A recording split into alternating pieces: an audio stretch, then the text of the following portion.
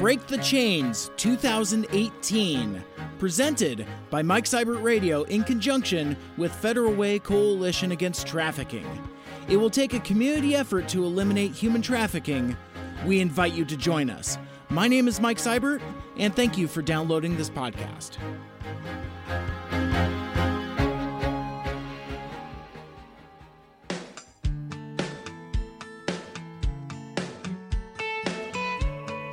Rebuilding Hope, the Sexual Assault Center for Pierce County, offers support toward healing through advocacy and therapy for those affected by sexual assault and abuse. Through education and collaboration, Rebuilding Hope improves the community's response to sexual assault and abuse victims and challenges the behaviors and beliefs that promote sexual violence. Tasha Smith is the Executive Director of Rebuilding Hope and the Sex Trafficking Response and Awareness Program in Tacoma. She talks about the mission and history of those organizations and about how you can get involved, including participating in the Let's Face It Walk on April 21st and attending the Strapwa National Sex Trafficking Conference happening May 22nd through the 24th. Support, heal, educate, prevent. Stop sexual abuse. And now, Tasha Smith. So let's start at the beginning. Why don't you go ahead and introduce yourself and talk about what you do. Okay.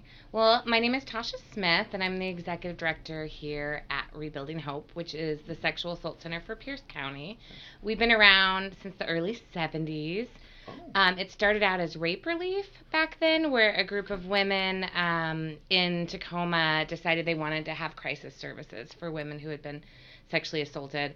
And so they pulled together this program called Rape Relief. Through the years, we've added a therapy aspect to it. We've added education and prevention. So we're in the middle schools and high schools talking about sexual assault as well as sexual harassment, and then also talking about some curriculum around bystander intervention. So if you're at a party and you see one of the guys you go to school with helping a girl upstairs that is barely conscious and can barely walk, giving them kind of language or opportunities to intervene there without saying exactly what's going on. But, we go through some role plays about what you might say to intervene and make it a situation where a date rape kind of situation doesn't happen, where someone isn't able to consent. Right. And so that's really great. We've had some amazing positive feedback from that. I had a high school senior once that said I didn't realize that if they were intoxicated to a certain level that they couldn't consent, and felt really guilty about some of his past experiences. And he was leaving for college and said that he promised he would communicate that to all the people that he met there in college. And when you think about prevention, like that is, it absolutely makes you feel warm inside to know that because of this conversation and because we have the funding to be in those schools, that there's a handful of young women that may not have to go through or experience that. And what we know is that a lot of sexual assault is happening on the college campuses. So those are the little wins that kind of make you go home and smile in the midst of all the kind of vicarious trauma that comes with the job and all the negative things that you hear, but it's nice to hear the positive as well. Absolutely. So we also have a 24-hour crisis line where we have advocates that man that 7 days a week. And it really can be utilized for anything. Someone who's just experienced sexual assault can call in crisis, and our staff have gone through almost 100 hours, if not more, of training to be able to field those calls. And so they're available for that. They're also available to communicate what resources are available in the community. They'll actually physically respond to a hospital if a client is there and having to go through a forensic exam. And so they'll be there to talk them through, because that can be really re-traumatizing if you were just sexually assaulted and then you're going to have a whole gynecological kind of exam take place. Sometimes they'll take pieces of your clothing for evidence, and so we'll bring clothing with us and whatever we think an individual might need, and then we'll also make extra efforts if there's additional things that are needed. And then, of course, the therapy is low to no cost. So we have a very, very extreme sliding fee scale where if the $1 or $2 a session is going to be a hardship for a client, then we'll make adjustments even down from there, which is really important because I think that a lot of people think that if they experience this thing, it's this horrible thing that happens, that it's a great idea to stuff it away and put it in a box somewhere.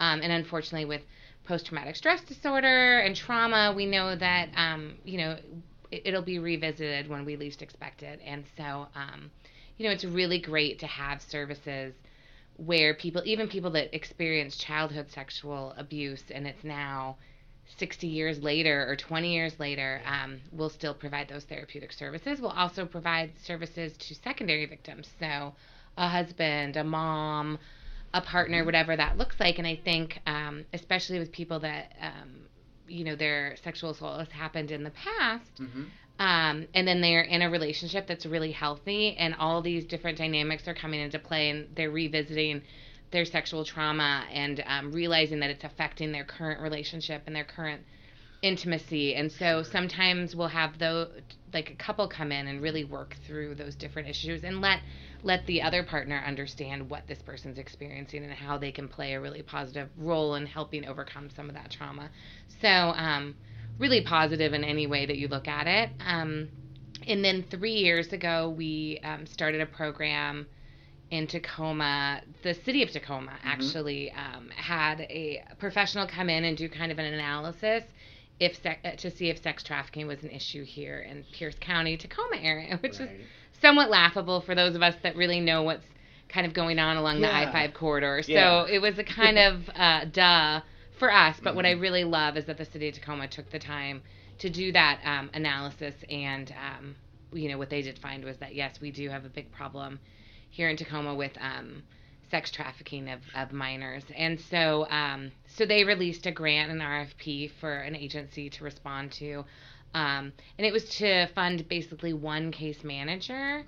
And then I think some of the expectation of that one case manager position was to kind of respond weekends and evenings. And so when we responded to the RFP, we said we'd love to do this.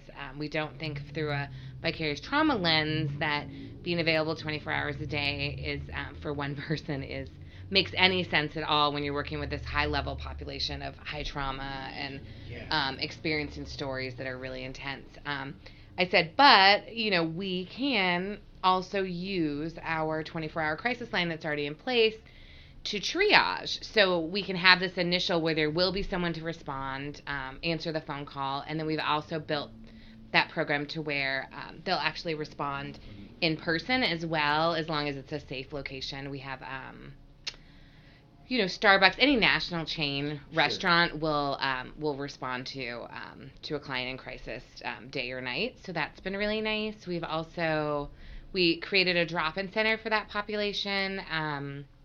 And we have showers on site, which I think is really important.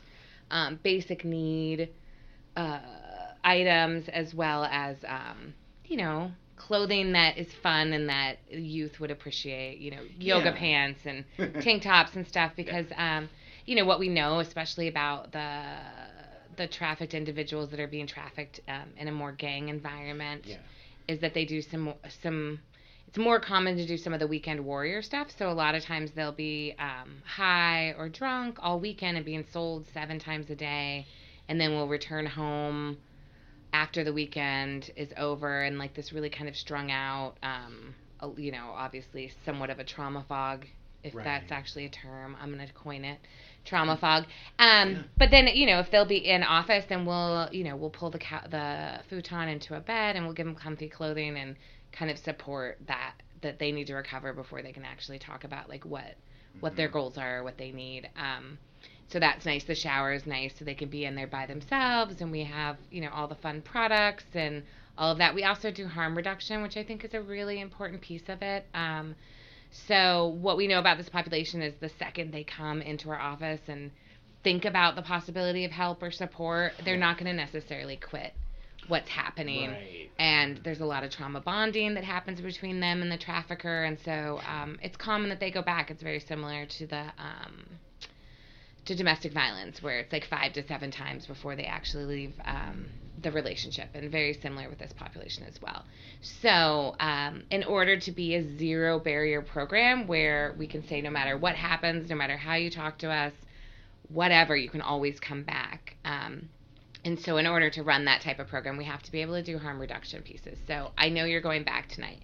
What kind of safety plan can we put in place that while still in the life and working, I use quotations, Sure. while still being sold by your trafficker, what can we input or put into place to kind of help keep you safe? So whether it's prophylactics, or, you know, if there's significant substance abuse, addiction going on there, then we can do some syringe exchange pieces. So there's clean needles or whatever that looks like, meeting them where they're at. We also have a form upstairs in the drop-in center where if one of our clients has a really, really negative or violent experience with a John or a buyer, they can leave identifying information about that buyer to warn other girls off if someone got very violent or did something kind of horrific, which happens way more often than I would like to ever think about.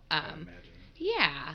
But through the program and as it evolved, I want to say, you know, with nonprofits, you get a grant and you just start building a program. We call it building the plane while you're flying it. And so we were doing all of that. In the first 2 months, we were doing a really great job of community awareness and letting people know the program was there. And then, and we're like, I wonder when the clients are coming. Wonder when we'll get that. And we were talking to our counterparts in Seattle. They're like, don't worry about that. You don't have to worry about that. And I'm saying, I'm kind of getting worried about that. You know, we're halfway through the second month. I want to say at the start of the third month, we had 70 active clients under the age of 18. So it was very, oh my God. Wow. Oh my gosh, we have one case manager and all this need. But we never said no. Using the crisis line was a really great way to triage. It was kind of nice for me too, because I've done a lot of really intense work throughout my career, and so I was able to jump back in and do some of that direct service, which kind of reinvigorated my heart and what I do. I mean, it's great to run an agency and to support everyone and make sure that they're doing the most effective work with our clients, but it's another thing to be back in it and realize what you really enjoyed about that part of the work, boots on the ground part of the work. So that was nice. And then in the last 6 months, we got some additional funding, so we were able to add 5 more positions to the program, which is amazing, and the program has grown with those additional positions. So we have 3 additional case managers. We have 1 case manager that's specifically just working with the non-offending caregiver.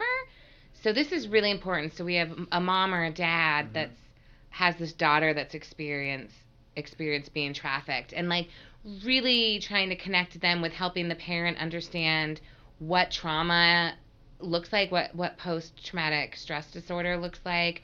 A lot of times with these girls, it's complex PTSD, which is a really intense form. There's a lot of impulsivity, a lot of need to like run away from situations when they get hard. They'll revisit the traumatic events almost like they're happening again in front of them. And so really helping the parent understand and know how to work with the individual, with the child or youth, is a really big thing. So we're doing like a psychoeducation peer group with that population, and also providing them with some case management, because their struggle is real as well. I mean, you know, we've had just in our own community a mom that went on Backpage herself, found her daughter, asked the police to do a sting, and then went herself. And this is just, you know, within the last 4 years. And so, you know, to understand that the idea as a parent that your child's being sold for sexual purposes is a very overwhelming kind of piece. And then, of course, therapy is available for both of those groups as too. And then I want to say the biggest success and thing that we've accomplished within that program is we were able to add a community therapist. So this is a therapist with extensive trauma treatment experience in their past roles, and is now here working with us. And what it basically, we have our sit-down talk therapy in the office, which is great. But for this population, it's not necessarily every male or female sex trafficking victim that we work with says, yeah, I want to go into a room and talk about what's happened to me. So what we created this position to kind of be a bridge into typical therapy. And so basically this therapist, her name is Rachel, and she'll go out to the community. She'll go to a Denny's and meet with a client if that's what they want. If a client's in crisis, she'll go out and do kind of pseudo DBT, which is dialectical behavior. So like helps them understand like what maybe started the crisis that they're in, an antecedent or trigger, and then help with some like coping mechanisms to self-manage and what that looks like. So some different ways of dealing with it, but just the fact that she can go and walk and talk with them, or sip and talk with over, you know, a frappuccino, whatever. I don't drink coffee, but I've heard people say it. Is this really great bridge into long-term therapy. And I think more than anything, just building those trusting relationships of, you know, I will listen to your story. I will listen to whatever you have to say without reaction, without judgment. And we'll just start working on ways of you to deal with it down the road. And hopefully that will rebuild that they can go see a therapist and not necessarily be judged for what they've experienced. So a lot of what we do in that program is like that, like rebuilding relationships with law enforcement, rebuilding relationships with health providers, because I think, you know, a lot of our clients that I've talked to said that if they ever did go to the ER, that there was a sense of judgment around, you know, that this is a prostitute. Yeah. Even though it's a 15 or 16-year-old girl that can't consent to selling themselves for sex, but still it's that stigma. And so a lot of it is, you know, it's a bit of a restorative justice kind of idea, welcoming them back into a community without that stigma kind of hanging over. And so that's what, so that's what we really, really focus on, which is my heart and soul for sure. So I think in a nutshell, it wasn't a nutshell, it was a really long, expansive. Very, I mean, I appreciate that, and in fact, that's before before we go forward, let's go back a bit, because I can hear the passion in your voice about this work. This is very important to you, and it's obviously very vital work. But could you talk about your experience with that? How is it that this type of work speaks to you, and how do you become involved in this? Because it's hard, and it's not for everybody. Yeah. Well, I think every once in a while a freak is born. No. No, I think, you know, my dad was a sociologist, psychologist, and so, you know, I think I took the Myers-Briggs personality identifying test at like age 14. I don't know. I've always been interested in it. I've always been interested in therapy and how the mind works. I did my undergrad. I got a bachelor's in psychology and a bachelor's in criminal justice. And for a short period of time, and after spending the 8 hours taking the LSATs to get into law school, I thought I was going into law school. And then when I got accepted, I kind of had this like moment of, oh my God, I don't want to be a lawyer. That's I just can't even imagine.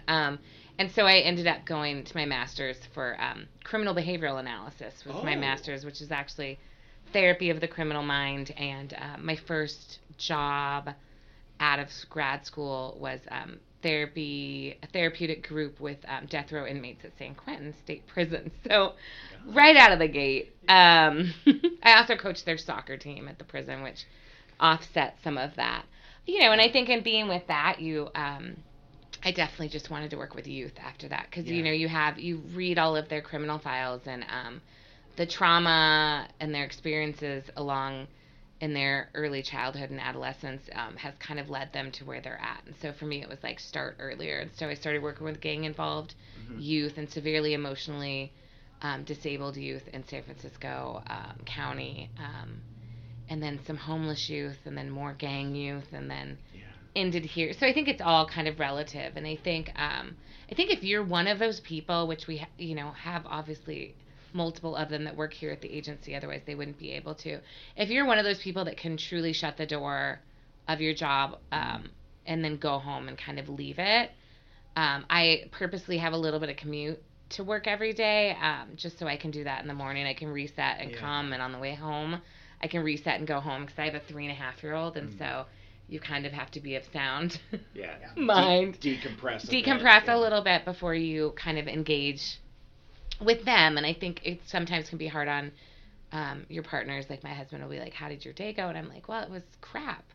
And he's like, well, tell me more. And I'm like, I wish I could, but just so you know, I may not have decompressed all the way on the way home. And so just so you know, I might be shaking something off kind of thing. But, no one's bulletproof. I want to say there's been 3 cases in my career that, have left their mark and have taken, a few weeks where you just randomly are, oh, I'm crying again about that. But really intense situations. And I think that,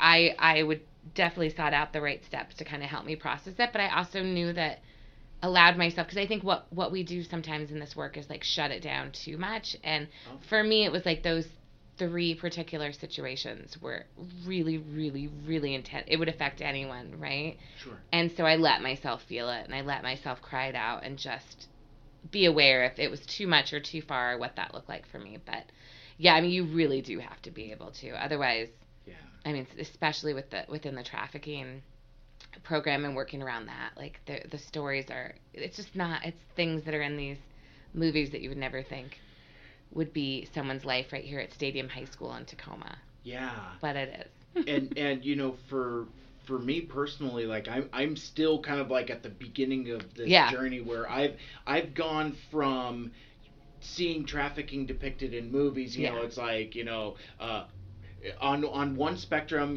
grew up watching Pretty Woman. And in recent time, I've seen Taken and that type of thing. So it's always been kind of like on the periphery. Sure. But I'm still, even now, reeling that this is not only in our communities, but this is in our schools. Mm-hmm. These are our kids. Mm-hmm. It's just, and quite honestly, I'm still having difficulty reconciling that, which is why I think kind of some of the stuff that some of the organizations that I've become involved in and the work that you guys are doing is so vital and important, and why I'm so eager to share and get that out there. Could you speak on what I don't know, for lack of a better term, maybe kind of how trafficking is depicted in the media? Because I would imagine in this type of work you've got opinions. Yeah, I think, a lot of times when we're talking to people that haven't really thought about it as like a domestic issue, you hear about the Taken and it happens somewhere else, and I would never let my daughter travel overseas, whatever that looks like. And I've traveled the world. I used to scuba dive. It's just the kid, the 3-year-old that keeps me from doing that as much. But, and been to many other countries. And I think that there's ways of keeping yourself safe and being aware of what's happening and all of that. So I think that people often like to do that, where it's not our problem, it's somewhere else, because then it's not in their face and they don't have to deal with it. But I think it's not one of those things that we can say anymore where it's like not in our backyard, it's not actually happening here, or that's someone else's issue. And I think that we need to talk about it more, because the challenge is that these youth, both male and female, might be accessing services at your business no matter what you do. And I think that understanding and being able to see them through the lens of them actually being the victim is so important. And so that's why we're always pushing that it is happening. I think the media, the Pretty Woman is just a non-reality. I mean, I know that there's a huge movement in the San Francisco Bay Area where, sex workers are saying that they choose to be there and they have choice and agency in it. And it brings up a lot of issues around, people talk about legalizing and how, look at Amsterdam and how legalizing it has really made it safe and all these different things. But if you really look at what's going on in Amsterdam, is that before it was legalized, all the sex work was like almost 100% of it was done by people from that community. And now that it's been legalized, it's about 20% or lower, and the rest is trafficked in or brought in. So while it's legal, the people that are doing the sex work are not necessarily there because they choose to be.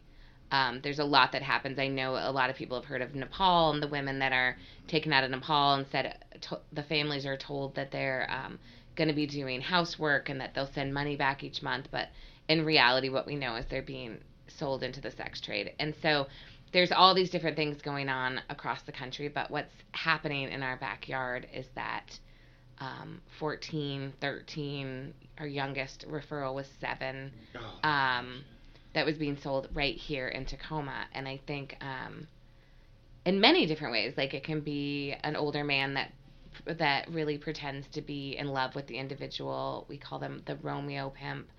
And so we'll say, let's do that. We just have to do this for a while, and then we'll have this dream, let's sell in the dream. Then we'll have our house, and it'll be you and me. You don't have to deal with school or your parents or this and that. And then they're in, And I think what we've heard from traffickers or pimps in the past is that if they can get them to sell themselves once, they can get them to do it 1,000 times. And so that first turnout, getting them to turn their first trick is really the key. And the term is turning them out. We also have like really violent kind of guerrilla pimps, or the pimps that are coming out of the gang environment where there's drugs and alcohol involved. Sometimes a videotape may have like 4 of the homies gang rape the girl, videotape it, say I'll send it to grandma if you don't get in and start doing work and putting in money. And whatever that looks like. There's some that has to deal with the non-documented individuals where it's like, I'll tell, or you're here, we brought you here, and so you earn for the next 20 years, you earn your ticket over here type of thing. What we do know is the violence is extreme and high. We've had clients where we met with them for the first time at the hospital with completely broken jaw and face. I mean, this is not Pretty Woman in any sense, but we get that a lot, right? And so no sense of this is, but I think what we do know is that there's a high percentage that come from children's services, so state-dependent youth, really high percentage of youth that have had some sort of past experience with sexual molestation or abuse, and that can be evident, like if you disassociate when a low-level boundary is crossed.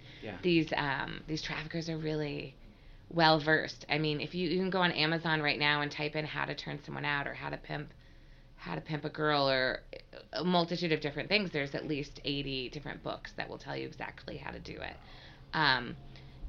The traffickers have reported back that they use child development models to understand like what to say to different age groups of girls to know where they're at developmentally, to get them to buy into the dream and what that looks like. And then from there, it's just the trauma bonding is so intense and the fear of leaving. And we get so much from people that, well, why don't they just leave? Like there's an open door, they couldn't leave, and just not understanding what that trauma bonding looks like, or sitting there and witnessing one of the other girls or sister wives or whatever they call each other within each different group, but watching them get whipped with a cell phone cord for 20 minutes because they talked back even in the slightest.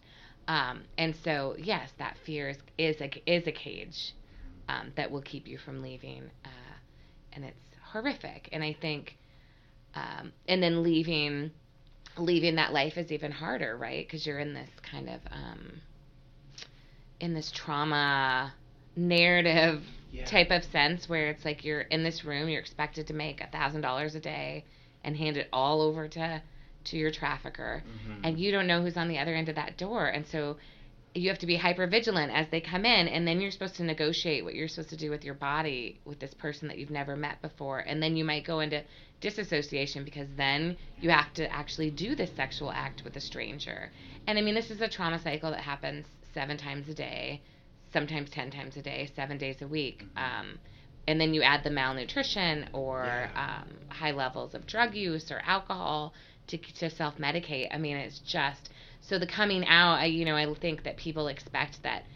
I hear a lot this word rescued, and I really have issue with rescued because it's not a princess in a Disney movie. And so it's really hard, especially when you hear like male law enforcement or whoever might be involved, that, oh, we rescued this girl, and it's like, okay, you might have recovered, which is the language I think they're starting to turn to, which is great.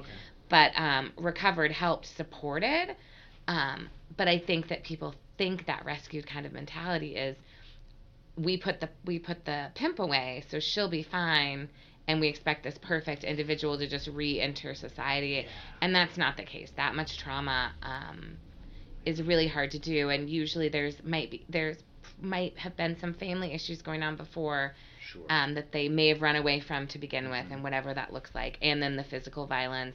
We have a lot of like untreated broken bones and things like that, and so there's health issues that we have to recover over, or maybe long-term STDs that went untreated that are now affecting fertility or many other different pieces of that. And so it's the long game, right? Like, we're not, welcome to our agency, you're fixed, we love you, we're going to support you, everything's going to go great. Like, it's a long-term support. But again, like, these are people from our community, and they deserve to continue to be in our community. And so whatever we can do to help support whatever goals they identify, really. Absolutely. It's a process for sure. Yeah. You had mentioned Amazon and the internet earlier. We're in a surprisingly interesting time. Yeah. Is there anything you can or are willing to say about the recent news regarding Backpage? Backpage. I mean, I think if you talk to anyone that is actually doing the work, like, it's a double-edged sword, right? Because, obviously it's egregious, the things that were happening with Backpage. They definitely, by stating what they won't allow in a post, was basically saying, this is what you need to make sure and say, so you won't get caught and in trouble. So yes, it's horrible, but I know that for a long time, Backpage, when they got subpoenaed, would give the information to law enforcement. So I think it helped to have that trail, electronic trail. Although with Bitcoin and burner phones and credit cards that you can just fill that don't have a name connected to them, all these different things, that it got more and more difficult to find out. Because really, when you're looking at being able to charge and sentence someone for selling and trafficking these youth, you have to follow the money, right? Who benefits from this financially?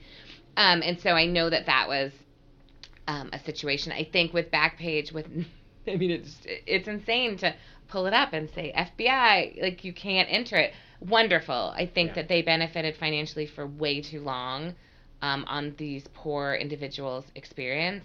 I think it's also a challenge when, because it's not going to stop. I mean, the sale of human beings for sex is definitely not just going to, okay, we're done.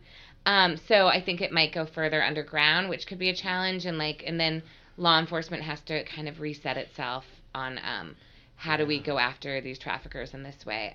But by no means am I not happy that horrific site is gone. Absolutely 100%, and that some of the women that were trafficked by it are actually benefiting financially from some lawsuits that have taken place there. I do think that it does cause us to do a little reset, and especially law enforcement and the FBI task force, of like, where do we go from here? What's going to be the new thing that pops up? And it will. Yeah. And I think on the bigger side of things, something that we're really pushing for here in Pierce County is if you want to significantly affect the sale of minors for sex, we have to go after the Johns. It has to be on the demand side, because these are the doctors and lawyers and teachers and husbands and dads that are buying the sex. And if we put more of the fear in them that they could get not only caught but also add a sex offender charge to that arrest, it's an eye opener and makes them think twice before they buy sex.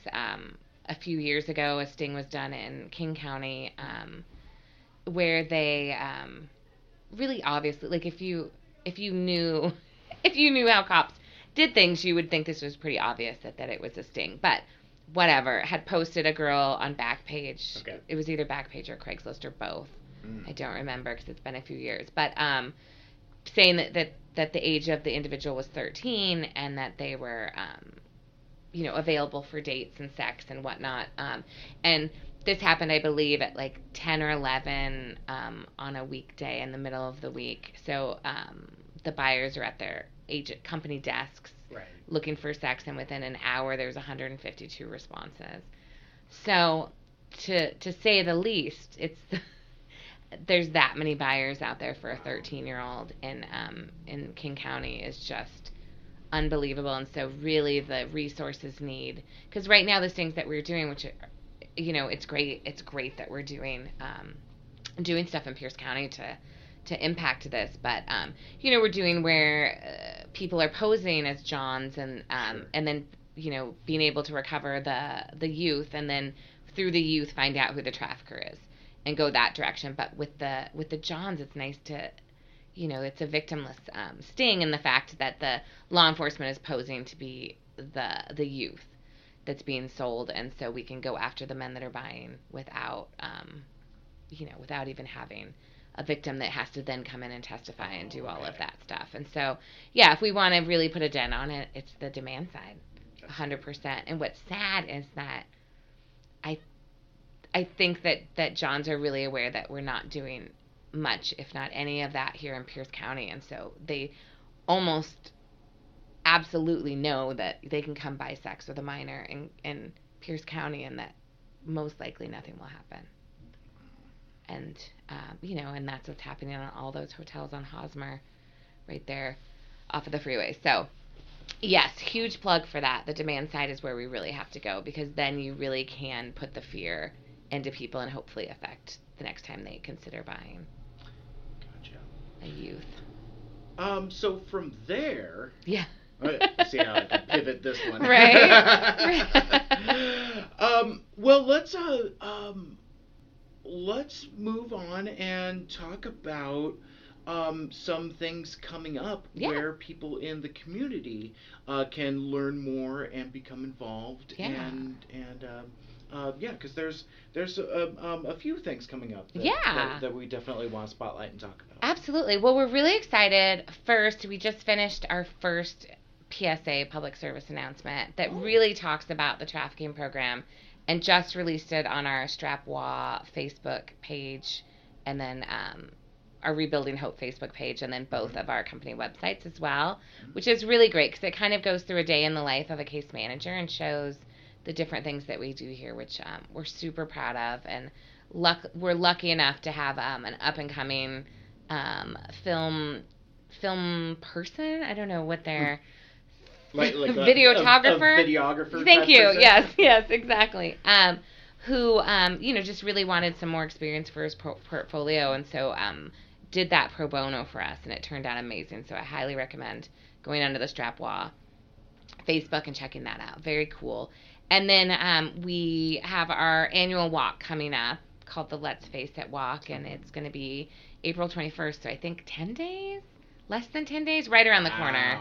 Right around the corner, yeah. And it's on a Saturday this year. We normally do it on a Friday. Okay. And we normally have, it's normally a walk a mile in her shoes event. So businessmen from the community put on high heels and walk down Pacific Avenue. So fun, so cool.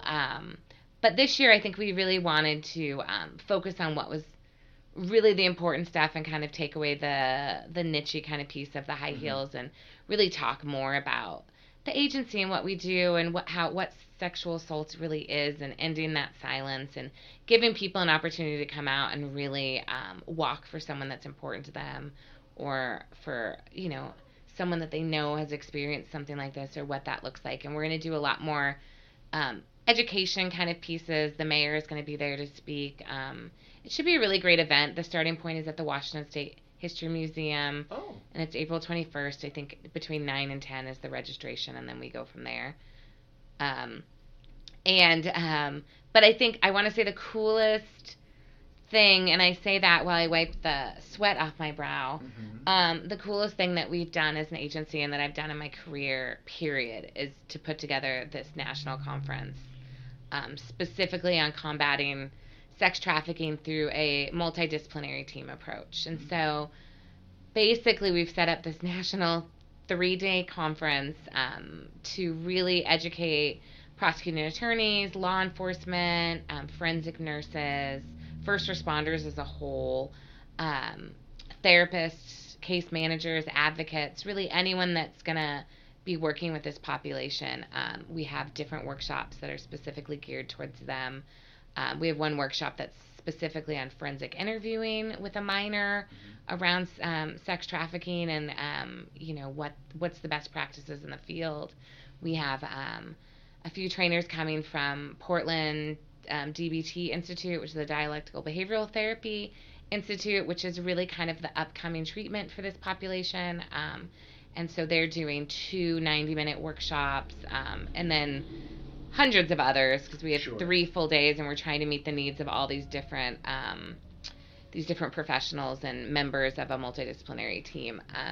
And so it is a labor of love. It's extremely expensive to put on a conference and extremely time consuming. Right. But truly my goal in doing this, because I've been to so many conferences around the country for many years in all my different careers, is that every single workshop you go to, you leave with something important that you can take back to your field and don't feel like it's a wasted hour and a half. So we have put so much time into just getting the right people in front of those groups and telling and educating and giving this really important information. So I have never been so proud. I think it's going to be the most informative event that's been held in a long time, and it's right here in Tacoma. So to bring it home feels so good as well, and it's at the Greater Tacoma Convention Center.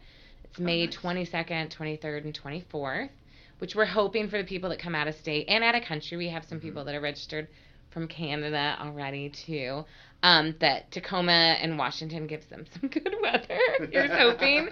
But yeah, just so proud. It's going to be so good. We're really hoping that this is going to be an annual event. I just can't even imagine ramping it up again next year, but I am so proud of it, and I really think the people that attend will love every minute of it. And so I think currently we just have 100 more tickets left, and that's it until we're completely full. And so we decided to extend.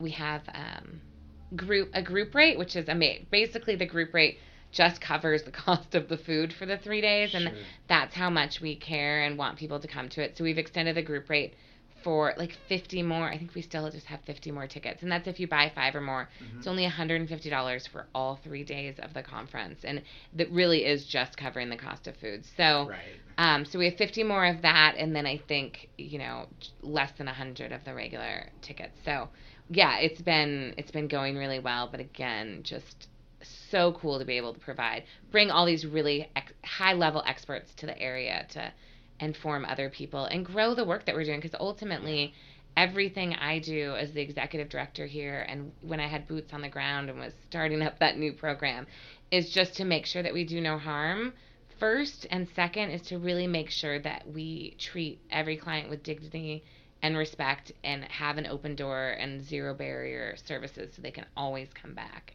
And so if we can help to kind of educate ways of doing that better in a better way throughout the country, then it's worth it. I said at the beginning of my career, I said if I positively affect even one individual's life, then my life would be worth it. So here we are. Awesome. Yeah.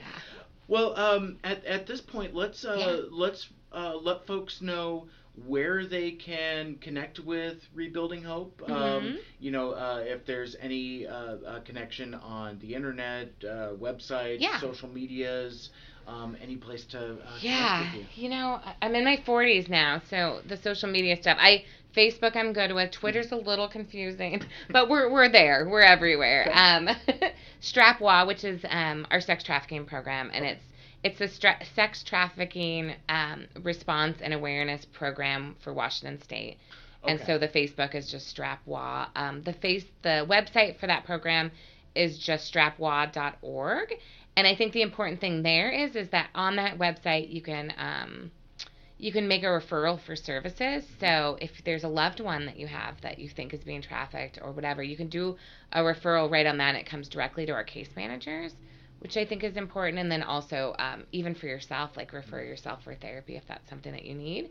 And you can register for that for the conference on that website as well as the Facebook page.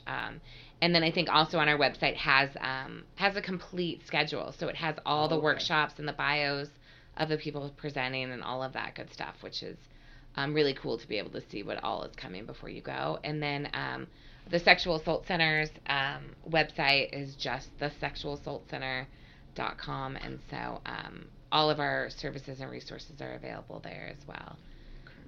But for anyone that's listening that maybe is currently experiencing or being exploited or trafficked, you can go onto that Facebook and request a friendship with Strap WA, and it's a completely confidential way to get a hold of us through our messaging, and our case managers check it every minute of the day, because we have a lot of clients that will contact us through that. We've had a client that contacted us. They were in Vegas because they were on the circuit, which taken out of state and exploited elsewhere, and was in a really sticky situation, and we were able to financially help that individual get back here. So yeah, the messaging on Facebook is a really great way to, if you need help or want help or just don't want help right now but think you might later, then that's what we're here for, and absolutely get a hold of us, and we'll move mountains if we can.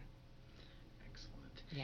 And if people like myself or other folks listening that want to become involved in the community or this type of work, what would be a good way for folks to reach out on that side? Yeah, so on both websites there's volunteer opportunities.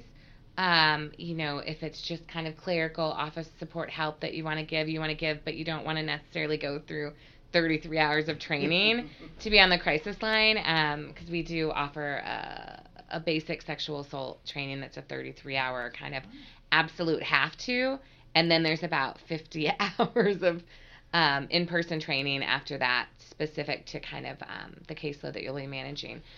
So there's that level, and there's usually like a 6-month or year commitment if you're going to be on the crisis line and supporting clients, just because turnover is not great, and we put a lot of work into that training, and it takes a lot of time and energy, so we like people to be here for a little bit longer. But there's always stuff around the office that can be done and helped out with. We do for all of our sex trafficking clients, victim survivors, we have go bags, so we have like a full outfit in each.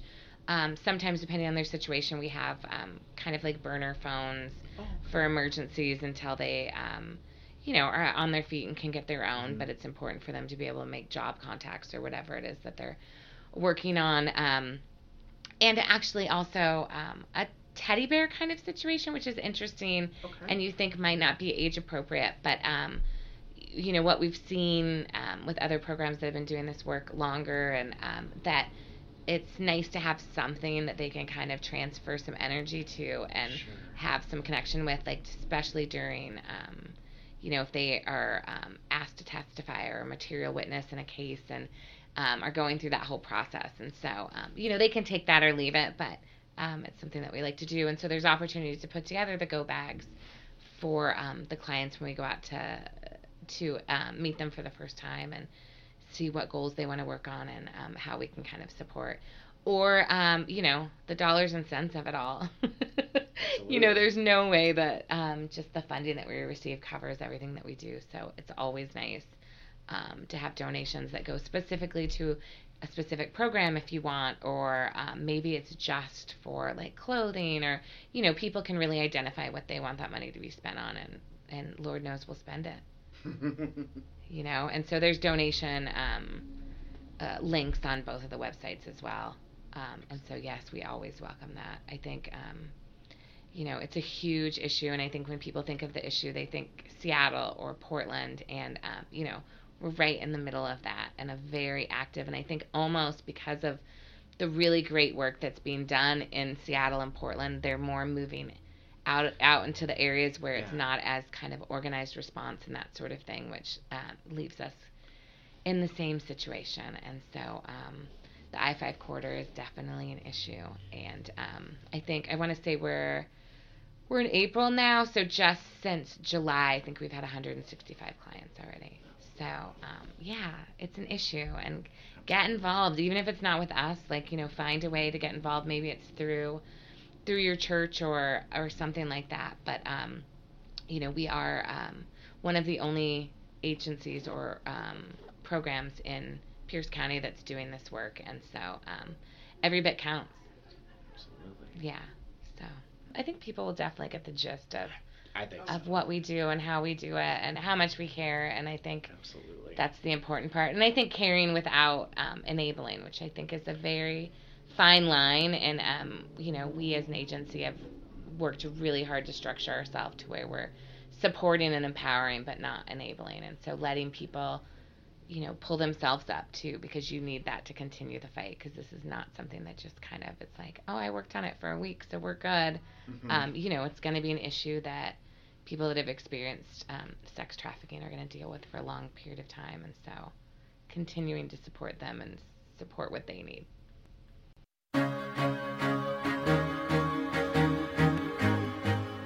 Break the Chains 2018 is a presentation of Mike Seibert Radio in conjunction with Federal Way Coalition Against Trafficking.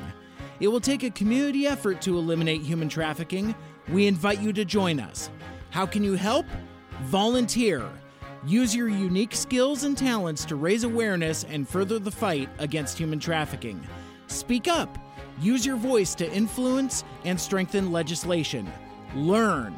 Educate yourself and share your knowledge with others. Donate. Use your resources to help prevent future cases of human trafficking. For more information, including registration for the Break the Chains of Human Trafficking 5K on May 19th, 2018, check out Federal Way CAT on Facebook or go to the website www.fwcat.com.